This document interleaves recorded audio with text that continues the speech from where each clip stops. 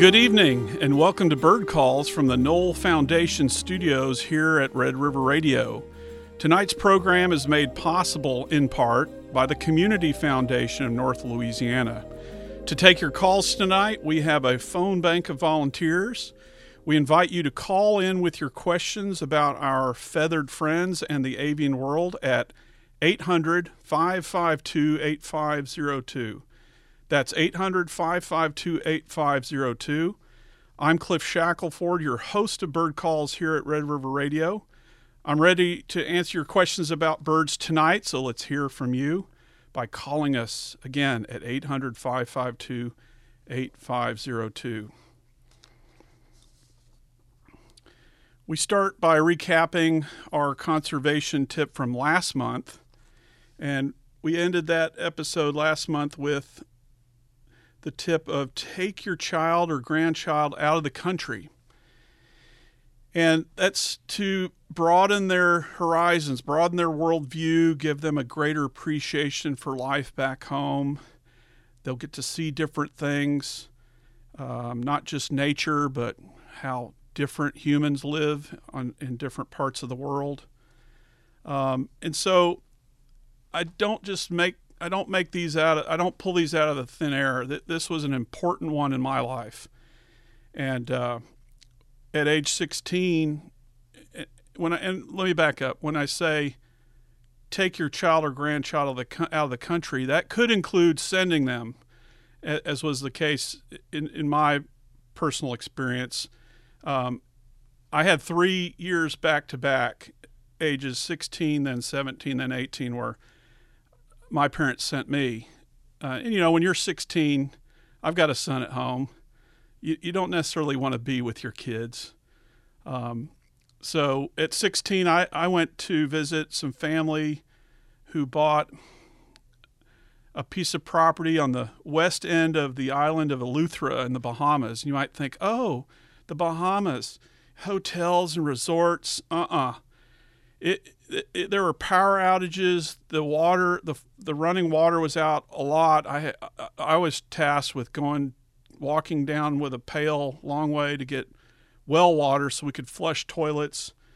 That wasn't something I'd experienced back in Texas, so it was a big experience. There was one tiny store. It was a fraction of the size of our today's gas stations and convenience stores. So growing up in a big city, I didn't know that was possibility, but it worked. You make it work, and so that was a lot of fun. That was the town of Current, by the way. If anybody knows the island of Eleuthera, there's nothing, and I mean nothing, on that west end of the island. Then at age 17, I had the great fortune to go to Peru with a high school class, and I had a teacher who was one of my major influences in getting into birds and science and biology, Bob Lanier, who sadly passed away a little over a year ago. But he took a group of students down to Peru, and it was a naturalist trip and mostly focused on birding. And I got to go. I was 17. I mowed a lot of lawns ahead of time. My parents helped match what I earned and got to go. And then at age 18, I was in college, and my first summer, I got to go on a trip to Costa Rica, which was a college course where I got college credit. We had to do several things to get college credit. So those three were instrumental in my life. And then, of course, I'm doing the same thing with my kids. My wife and I, we took our kids in 2015, so they were about age 9 and 11. We took them to Honduras, and took them on a birding trip, and we stayed in an eco lodge, and it was just life-changing. These kinds of trips are life-changing, and we're going to meet our guest here in a minute, and he's had similar experiences, and he's going to talk about that as well, how going out of the country can really change your life in such a positive way. So our profile species tonight is an acrobatic raptor called the Mississippi Kite. Let's listen to their high-pitched two-note whistle here.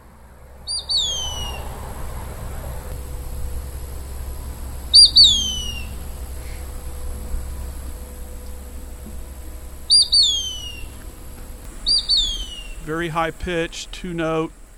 This is a crow-sized raptor, not as husky as a crow, more sleek and slim, but it's crow-sized. It's mostly gray and black. The sexes are similar with some subtle differences, often difficult to observe as these birds often zip by hurriedly. This is the dark raptor we see in the sky above the treetops as it floats with ease in the sky, and while foraging will fold its wings back as it dives quickly in hot pursuit of a tasty prey item. Their prey consists mainly of large insects like beetles, dragonflies, cicadas, grasshoppers, and more. And they've also been documented taking vertebrate prey, including frogs, mice, small birds, and bats. This species is highly migratory. It returns to the U.S. each spring, over summers with us, then departs south in the fall. Southbound kites migrate long distances to overwinter roughly in the center of South America. With the clearing of large hardwoods in the U.S., this species once saw a retraction in its range, but recently has reestablished itself in some former haunts. Elsewhere, like in the Great Plains, its range has seen an expansion as trees were planted in prairie country to serve as urban shade trees or as windbreaks or shelter belts in rural agricultural lands. A small percentage of nesting kites have been known to be protective parents near the nest site by swooping at people or pets that pass by, especially at golf courses and city parks. We shouldn't fault them for being good parents, so instead give them a little space. For the first time this summer, we had a nesting pair of kites in our backyard, which was unheard of just 2 decades ago where I live in Nacogdoches. And our pair never swooped at us. And instead, they were quite the opposite. They were very quiet and secretive during the nesting cycle. Once the young fledged, they were all very vocal, especially as the youngsters begged for food. To see a photo of a Mississippi Kite in flight, snapped by James Childress, please visit the Bird Calls page at redriverradio.org. All right, tonight I'm very excited to have a longtime buddy on as a guest tonight. He's via Zoom because he's in Ithaca, New York, long way from here, but he's going to talk to us here in a minute. His name is Cullen Hanks. He's a project manager at the Cornell Lab of Ornithology in Ithaca, New York. Cullen grew up in Texas with a love for natural history and adventure. As a teenager, he connected with the birding community, which provided the framework that has defined his career. Cullen earned a BA in biology from Cornell University and a master's in Latin American studies from the University of Texas at Austin, where he researched the economics of the parrot trade and conservation. At the Macaulay Library at the Cornell Lab of Ornithology, Cullen manages several projects involving data collection and media curation. So again, Cullen lives in Ithaca, New York with his significant other, Ashley, and his 2 dogs. So Cullen, welcome to the show. Hey, Cliff, it's nice to join you. Well, I got to first ask, what's the weather like? You know, we've been cooking down here in the South. And I have seen on the news that, you know, the Northeast has been getting some hot days, but we've had weeks and weeks of it. So tell us a little bit, get us all excited about some cool weather. Are you experiencing any of that? Well, it's funny because right now everybody's complaining about the heat up here, but the highs are only in the 80s. So and sometimes I'm wondering, you know, when is it really going to get hot up here? Yeah. And as an original Texan, you're probably laughing that 80 something degrees feels perfect. So currently right now, looking in the forecast, every day over the next 10 days is forecast to be in the 70s as a high. Oh man. So I'm not complaining. Oh man, I'm happy for you because it's been triple digits for a lot of this summer, and I don't remember one that's been this hot or this dry. So luckily, I just got a text in the last little bit from my wife back home saying that we were getting a downpour, which is the first one we've had in 5 weeks at our place. But I know a lot of people have had it a lot worse. Okay, so Colin, tell us more about the Cornell Lab of Ornithology. A lot of our listeners probably never even knew there was a lab of ornithology. Of course, ornithology is the study of birds. So tell us, a little bit about Cornell, like how many employees there are, some of the more popular programs, and how far do y'all reach out, and what's your association with the university there, which, by the way, you got your bachelor's at. So must have been like a coming home to get your job that you're in. But anyway, go ahead and tell us about the Cornell Lab. So the Cornell Lab of Ornithology is part of Cornell University. It sits within one of the school's CALs, but it's kind of its own deal. It's a nonprofit, which means it has its own board of directors, and we raise our own funds, and it's its own organization. And so it's kind of has a really positive relationship with the university. But we also have our own kind of flexibility as an organization that allows us to do the work that we do. We have about 250 employees. Whoa! And wait, say that again. 250 people working at a bird lab. Yes. Awesome. And I think one of the challenges is we have so much going on. Like, how do we work together well? Because we have these different centers, and but some of our more popular programs are eBird, which I think many people have heard about, which has a global reach.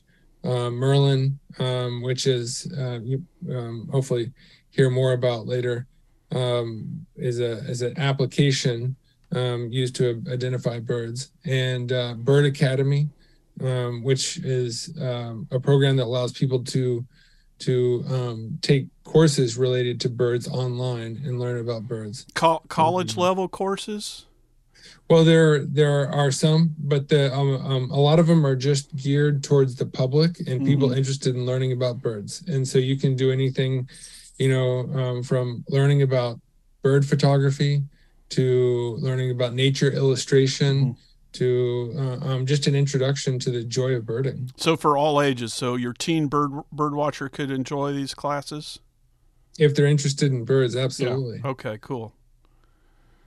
Absolutely. And some universities do incorporate some of these Bird Academy classes in different ways. Very cool. So tell us about your position and exactly what do you do at the Cornell Lab? So my position is, as you said, a project manager, project leader. I sit within the Macaulay Library, which is a library of natural media. It used to be primarily sounds, bird sounds, which we have the longest legacy of archiving and sounds of birds and other wildlife. But we also have photos and videos. And what I do is I work with the eBird project and Merlin projects with partners around the world.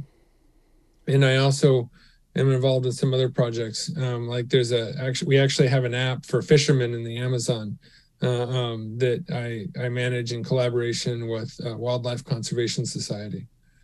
But the bulk of my work is working with partners within eBird and Merlin. So we'll talk a little bit later about eBird and Merlin that you mentioned.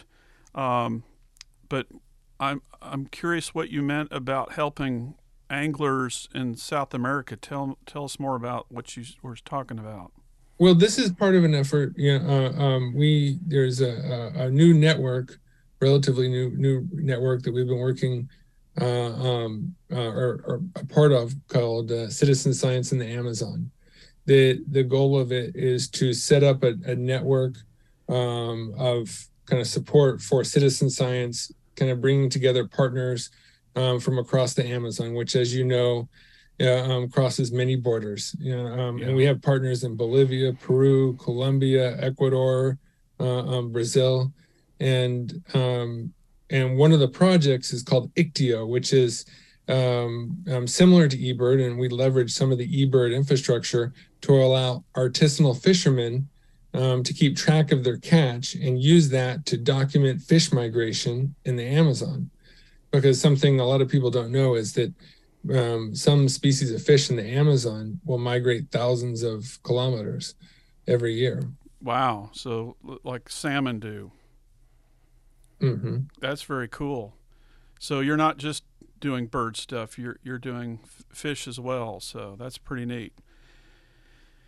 Um, so Cullen, well, let me back up here. I want to remind listeners that we're Cullen show. You don't have to call in, but if you've got a question for me or for Cullen, the number here is 800-552-8502. Again, 800-552-8502. I've got lots of questions for Cullen. We could probably have a 3-4 hour show because Cullen and I used to work together and we go way back. And this is a little bit of a reunion for us because we haven't seen each other. Well, no, we ran into each other in High Island 3 months ago. Mm-hmm. Yep. And so that's a neat place to run into you. But anyway, let's talk more about your background, Cullen. What got you started with birds, and was anyone else in your family a bird watcher? And if not, as a young birder, who influenced you the most, and how did they do that?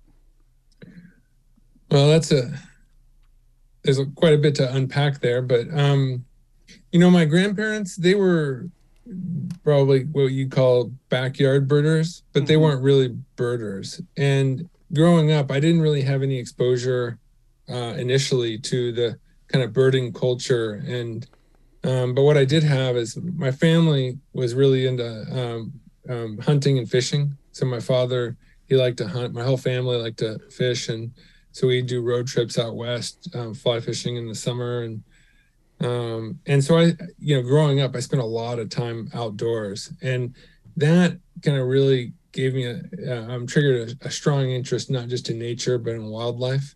And so I think that growing up, I was always, just really interested in wildlife. But when I was a teenager, that's when I connected to the birding community, and it started with a friend of my father's who encouraged me to go to this birding camp. And then in high school, I was really lucky enough to have a teacher who took the time to take me birding before I could drive. Oh, cool. David Veselka. He was my photography teacher. And growing up in Houston, he was willing to, take me for a day of birding down in Galveston, and that really, the birding camps and spending time with David really introduced me to some of the basics of, how to find birds, the kind of culture of exploration that I think was really important. Awesome. So you mentioned birding camps, youth birding camps. So tell us about those and who offers those. So I went to a camp in Arizona called Camp Chiricahua that is run by Victor Emmanuel Nature Tours, or VENT. And basically, Victor Emmanuel Nature Tours is a company that leads birding tours all over the world. And in the 80s, Victor really saw the need for opportunities for young birders. And so he put together this camp for young birders. And we, I think it was 11 of us met out in Tucson, and we went to the Chiricahua Mountains, which is a really interesting place for birds because you get all these species kind of coming up from Mexico.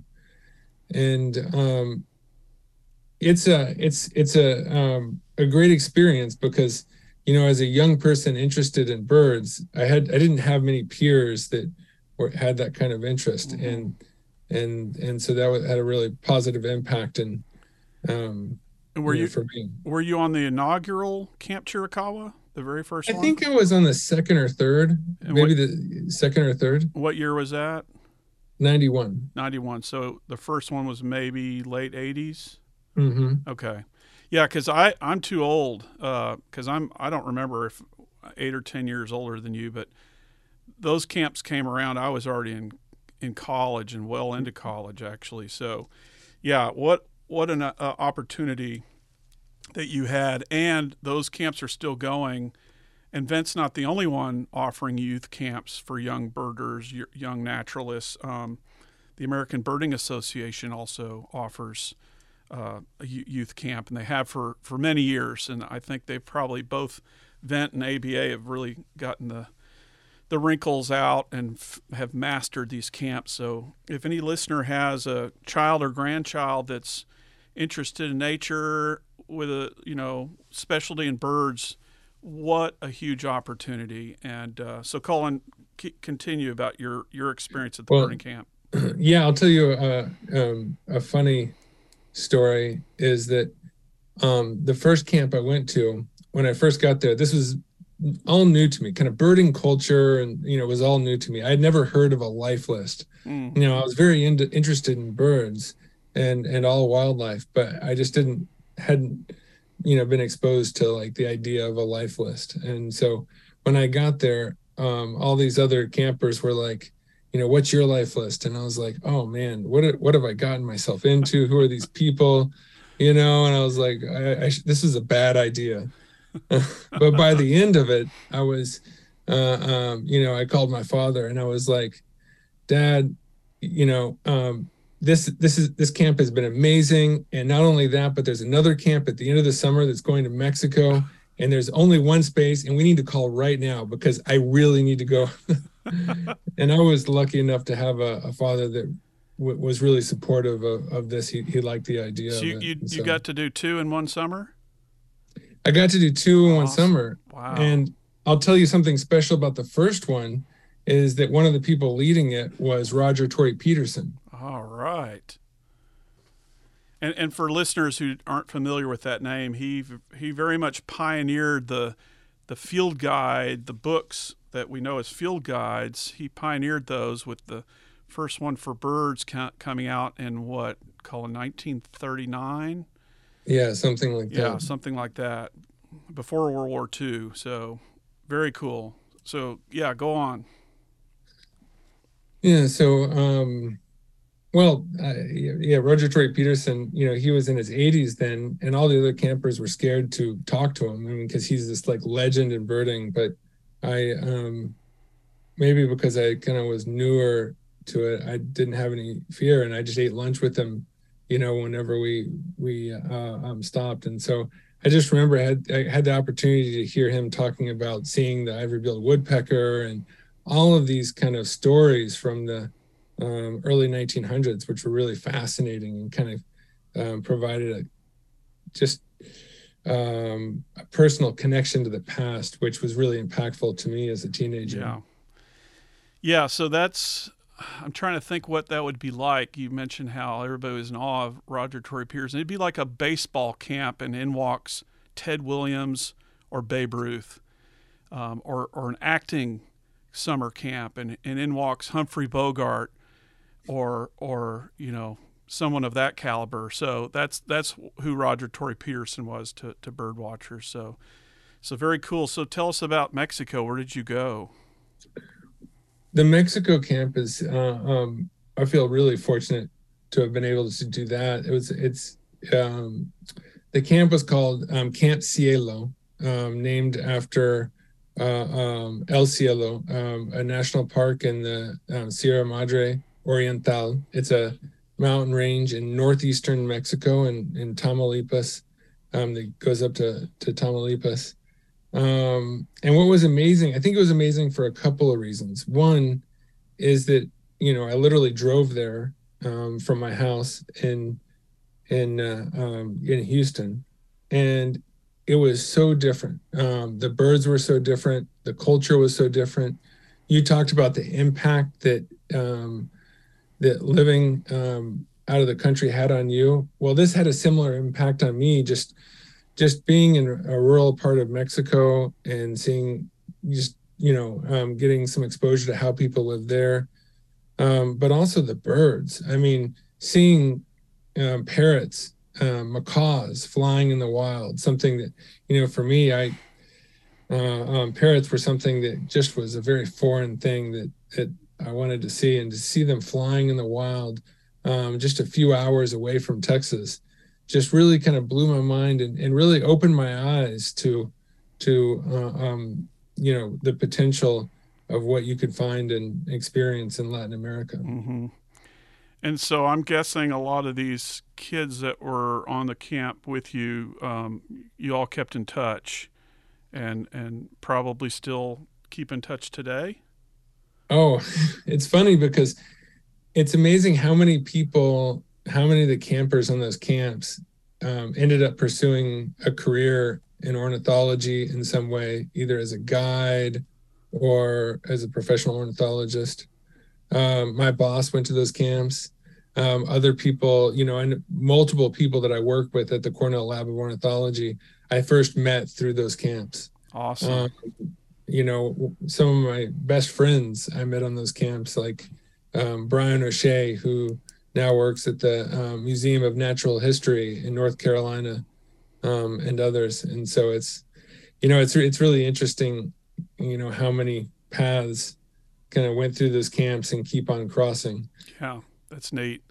And that's neat that you can keep in touch. And of course, social media has made it a lot easier than when you guys were in camp, because that was before texting, long before texting and Facebook and others. So That was yeah, before email. yeah, that's true. That's true. So the kids that go to camp now, they have even greater opportunity to keep in touch with each other. So, but that's neat that you're actually, in person seeing a lot of these people, and like you said, they chose careers in the field that you and I are in. So very cool. So So, go. Oh, I'm sorry. Go ahead. well, while we're on this, I didn't want to fail to mention, that the lab also has youth birder events. And we do a weekend every summer where we invite a group of young birders to come learn about the lab and gain exposure. We do things like training and sound recording, and have lectures by different people involved in research. And so if you know a young birder that's interested in something like that, check it out. But I think that we all benefited from events like the birding camps, and know how important they are. And so it's definitely a good thing to support. Yeah, and we certainly didn't mention all of them. They're all over the country. There's little camps here and there. They might even be day camps, like the Gulf Coast Bird Observatory out of Lake Jackson, Texas, offers a camp for young naturalists, and it's a day camp type thing. So if people have a kid or grandkid that's interested, look for something that's close to you. You might be near a park or a refuge or something else that might offer a camp for kids. And the one that Cullen went to was an away camp where you're there for what, 10 or 12 days, probably, Cullen? Mm-hmm. Yeah. Yep. So very cool. So, I'm thinking of a camp. I'm thinking that you're sitting around the campfire and you've got a camp leader, camp counselor that's quizzing you all, and I'm guessing he or she's asking you these kinds of quiz questions, like, and you can answer these, Colin. These are for you. What kind of birds stick together? Velcros. Is that's not what you guys did around the campfire? No. How about Yeah, I think that there's certainly a lot of fun to have. I certainly don't remember any jokes of that caliber, Cliff. okay? Well, here's another one. What do you call the second bird that's been eaten by the same cat? It's called an after dinner tweet. So I think I would make a really good camp counselor. What do you think with my jokes here? I've got a couple more. Are you ready? Okay, this is a technical one. Why do seagulls fly over the sea? The answer is because if they flew over the bay, then they'd be bagels.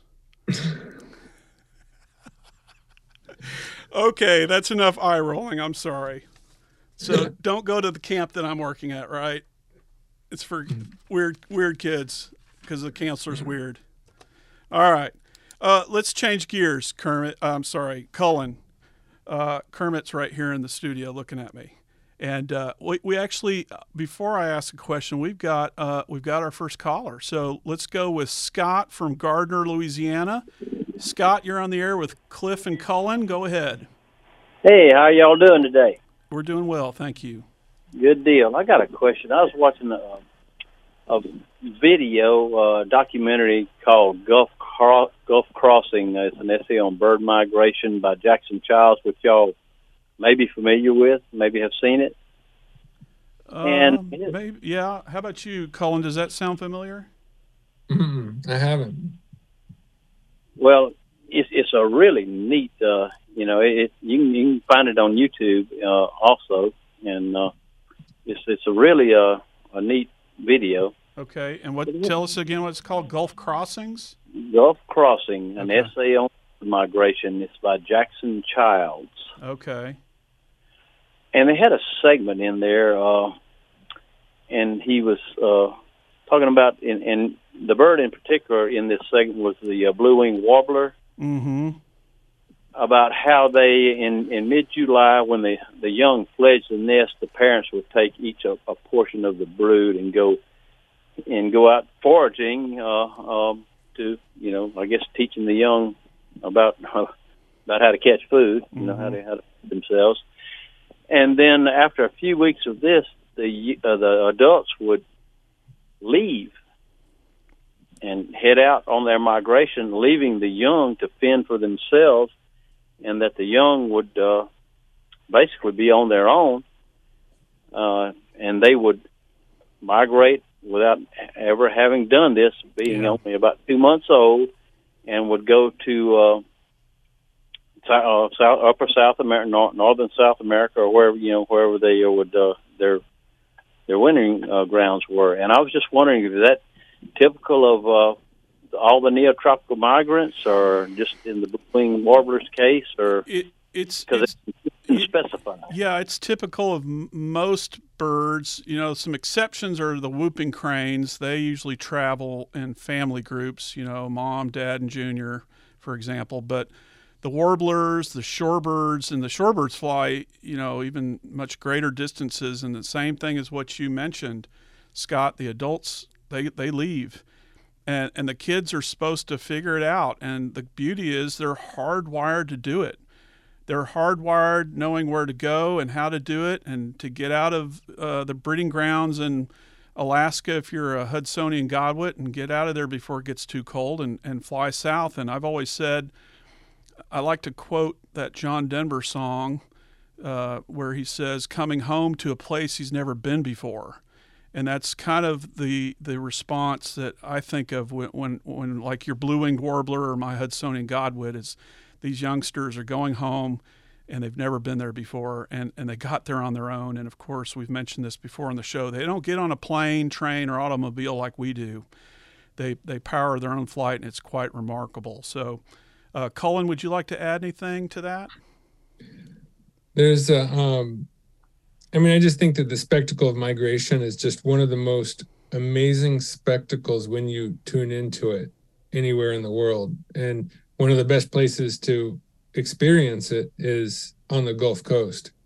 But yeah, I think that, for me, one of the biggest impacts when I was in high school, going down to High Island and seeing warblers coming in over the Gulf of Mexico during north winds, and seeing them, trying to navigate not just the weather, but the merlins and the peregrines that were there along the coast hunting them. Just the way that kind of, it's just an amazing thing to observe and realize what that small animal is doing. Yeah, and High Island, Scott, that Cullen mentioned, and that's where Cullen and I ran into each other back in the spring. For those that don't know, it's east of Galveston on the upper Texas coast. And it's not a true island in the sense of you got to get on a boat or cross a long bridge to an island. It's inland just barely, but it's a salt dome, so it's a raised island of trees among a sea of marsh.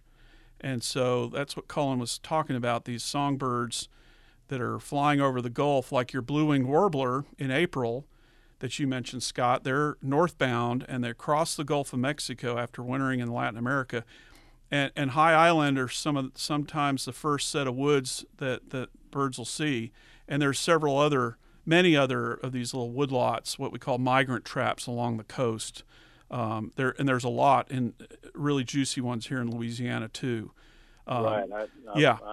I go down there every April and spend a good bit of time down there watching that spectacle, and it's one of my favorite things to do. I mean, and it's unbelievable to me that those young birds, having never done that, can know how to go. Yeah. How to go, what to go, and then cross the Gulf of Mexico on their way. That's kind of like a miracle. Remarkable, isn't it? Yep. Okay, Scott. Well, I appreciate the call, and thank you so much. We've got another caller. We have Carol from San Antonio. Carol, you've got Cliff and Cullen. Go ahead.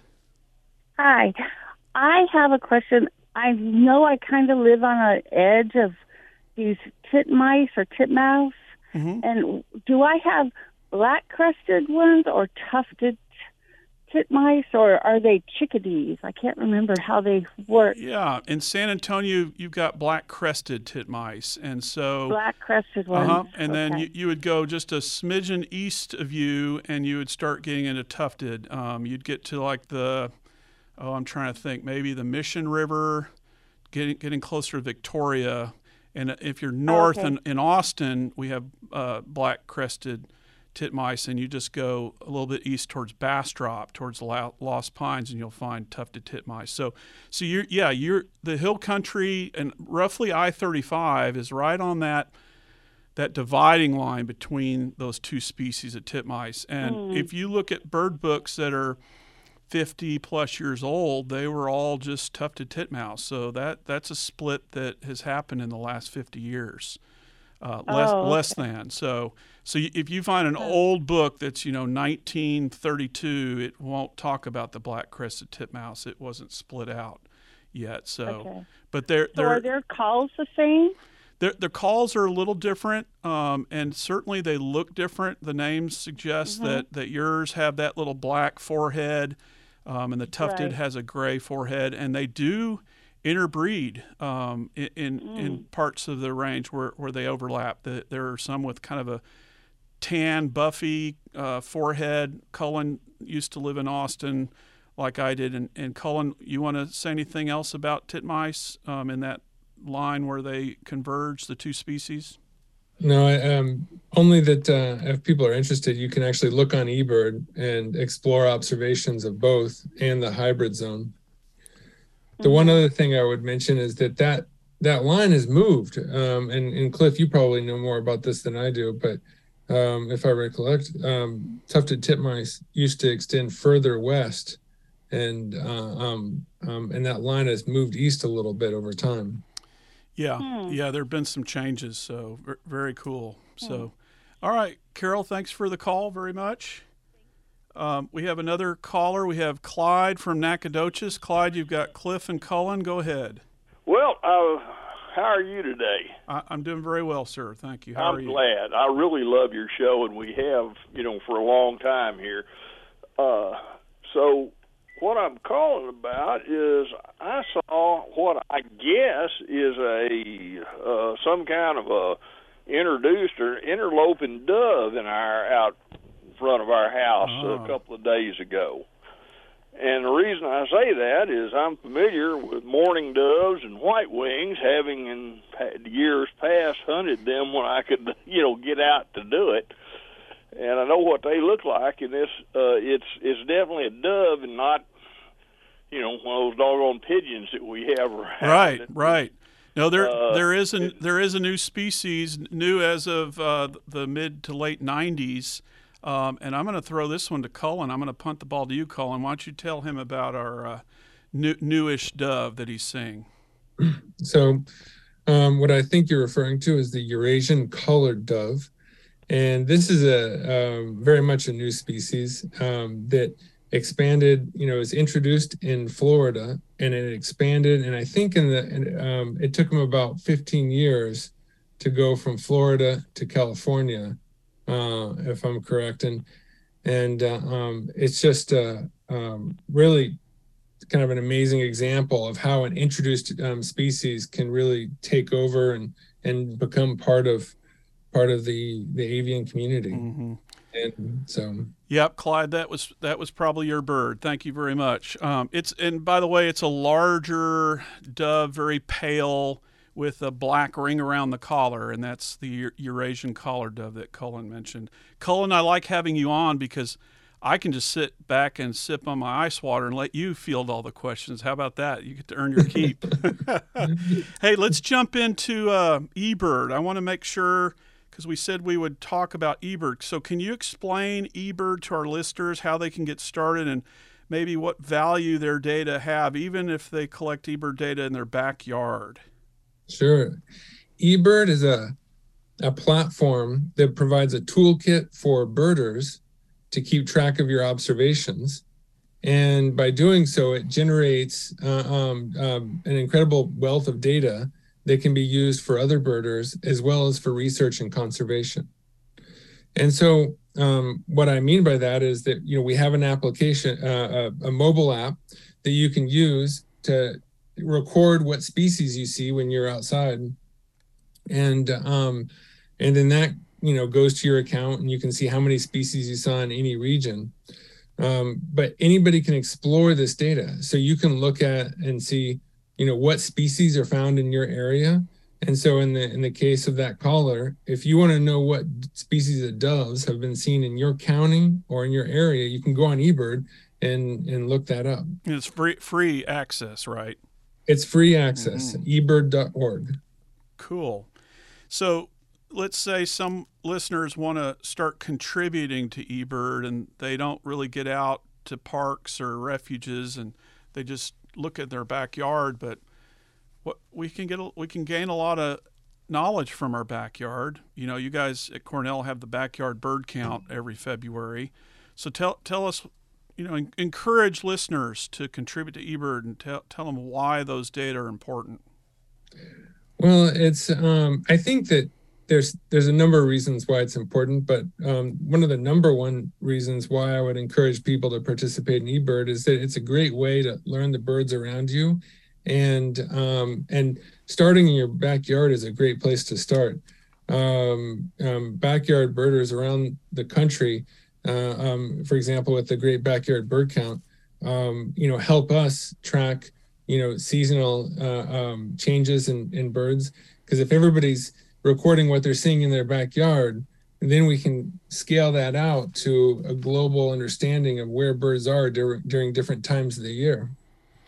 Yeah, I think the most impressive is with the eruptive species, and we've known about that forever, but you couldn't really get that real-time data like you can get with eBird, and actually looking over a decade or two, look at the ups and downs, thus the eruptiveness of things like pine siskin, purple finch, evening grosbeak, etc., red-breasted nuthatch, and so many others. So, yeah, I think that there's definitely value to backyard birds. You don't have to submit the rare and the juicy species. The everyday common stuff is of value and important.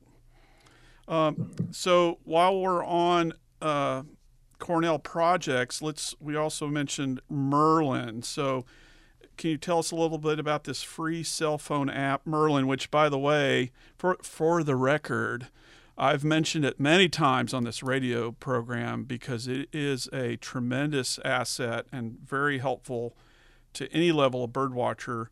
But tell us more about it and how people can learn birds around them using the Merlin app. So I guess Merlin is our mobile app that helps you identify birds in the field, and it was really designed to work offline, even if you don't have access to the internet. And I guess to start with Merlin is a really powerful tool because it is based on eBird. The eBird database has over 1 billion observations of birds from around the world. Wow. And it's an incredibly rich data source. Not only that, but people have uploaded around 40 million photos and over 1 million sound recordings. Wow. And so what Merlin does is we used different ways of kind of leveraging these data sets to help you answer this basic question: is what is that bird I'm looking at? What is that dove that I saw? Mm-hmm. And we do that by help kind of filter out the possibilities, and then giving you species accounts to identify what you saw. And so in the case of that caller, that person could look up and see what doves are seen this week of the year in my area. Mm-hmm. Very cool. And tell us real quickly about the song identifier that's very new with Merlin. It's not even, 13 months old roughly? This is the newest and kind of exciting thing to have come out with Merlin, and that is that you can open up the app. If you hear a bird singing, you don't know what that is, you can open up the app and just record it, and it will identify it based on the song, kind of like Shazam for birds. Yeah. And it's very quick too, like Shazam, which identifies music. So very cool. Yeah, I love the Merlin app. I've mentioned it many times on this show, and I've told you this, Colin, and I don't think I've mentioned on the radio show that kind of app put me out of business. And I don't mean that in a negative way. I'm just thinking, before that app, and when I worked for Texas Parks and Wildlife, when people would hear something and maybe grab a recording or had a picture, that they would send it to their state DNR, like Texas Parks and Wildlife, and that it would find its way to the bird expert, and that was me, and I would identify it. And my goodness, Merlin came along, and there's no need for an ornithologist at a state agency. But no, there still is. I'm just kidding. But it certainly helped. It's helped because those. Go ahead. I would expect the opposite. I mean, our hope is that Merlin is going to help more people get into birds and have more questions about birds. And absolutely. So I would expect Merlin to giving you job security. No, you're right. It's a gateway to get people interested, and then they can call their state DNR person for the next level. So, okay, you're listening to Bird Calls here on Red River Radio. I'm the host, Cliff Shackelford. Tonight we have our guest, Cullen Hanks from the Cornell Lab of Ornithology. If you have a question for me or Cullen or both of us, you have a few minutes left. The number here is 800-552-8502. Again, 800-552-8502. Cullen, I've got a couple more questions for you. We've got a few minutes. So we talked about travel and going abroad. So I've got a question. What are some places that are highest on your travel bucket list, both in the U.S. and abroad? Where do you want to go most that you've never been in the U.S. and elsewhere? Well, I'll start with the U.S. and I think one of the places that I really want to go to is northern Alaska. And it's for the reason that you talked about earlier is, it is when you talked about, breeding shorebirds and, how they fly so far and then they breed during a short period of time and then the parents take off and then the young are, that's a real spectacle. And to see that in the Arctic is amazing. I went to Nome once and it really blew my mind. I was like, this is going to be neat, but I had no idea how cool it would be. And I really want to go back up to Barrow or, which is in the northernmost point in Alaska. I think they recently changed the name to Uktiakvik, but that would probably be one of the number one places I'd like to go in the United States. Good answer. And what month of the year would that be? June, I'm guessing? June. Yeah. Good. And then how about abroad, out of the U.S.? What's highest on your bucket list? I think that one place that I'm really excited about is I guess one place I would say is Indonesia. Oh. Where you have all this incredible diversity, Uh-huh. and you know it's an incredibly diverse region, but the kind of island kind of biogeography seems like it would be super interesting. But I've never been there, so. Yeah. Yeah, that's a good pick. I'm a woodpecker guy, as you know, and the diversity of woodpeckers is really high in Indonesia. I think some forests can have 8 to 12 species of woodpeckers in a single tract. Of course, their old growth forests are being cut down at an alarming rate, like just about anywhere, including here in our states that we live in. So I don't like pointing the finger afar when we're doing it ourselves, but yeah, it would be neat to see a great slaty woodpecker. That's high on my list to see, and so maybe I'll hop into your suitcase when you go. Except, But there's so many places, and for me, just anywhere, any travel is interesting because the birds that you see wherever you go is different. And right, so, right. And speaking of travel, and what we talked about earlier about careers in this field, and your buddies that have gotten jobs, a lot of it involves really cool travels. So tell us about some of your travels abroad while you've been at Cornell Lab, because I know I've contacted you and you've written back. Oh, I'm headed to, I don't remember if it was Suriname or where, but tell us about some of the cool places you've been sent for work. So I've primarily been working in Latin America. So I've done trips to Colombia, Peru, Ecuador. More recently, I've also been doing quite a bit of work in Africa. And this fall, I plan to go to Zimbabwe and Zambia. But all of these trips really, they're not sending me to these places to watch birds, although certainly I am. But the real reason is the collaborations and partnerships that are so integral to eBird and our citizen science in general. What we do in a lot of ways is provide the tools, but really it's about the community, and so much of what I do is working with and these collaborations with groups like BirdLife Partners, government agencies, and also just individuals that are excited, care about birds, and are interested in the birding community. Cool. So in your travels abroad and around the country, what are some of the top conservation issues you've seen that really need to be addressed to reverse declines in birds? Well, I think that for me, what I've seen is that so much of it just comes down to habitat and the loss of habitat in different ways. Mm-hmm. A lot of that in areas is the intensification of agriculture, and just not thinking about how that impacts birds and the habitat around them. And so I think that this is why it's really important to have a community that cares about birds, that's paying attention, mm-hmm. and that it can also advocate for opportunities for the conservation of birds. Mm-hmm. Great. So, Cullen, tell us about your favorite bird and why.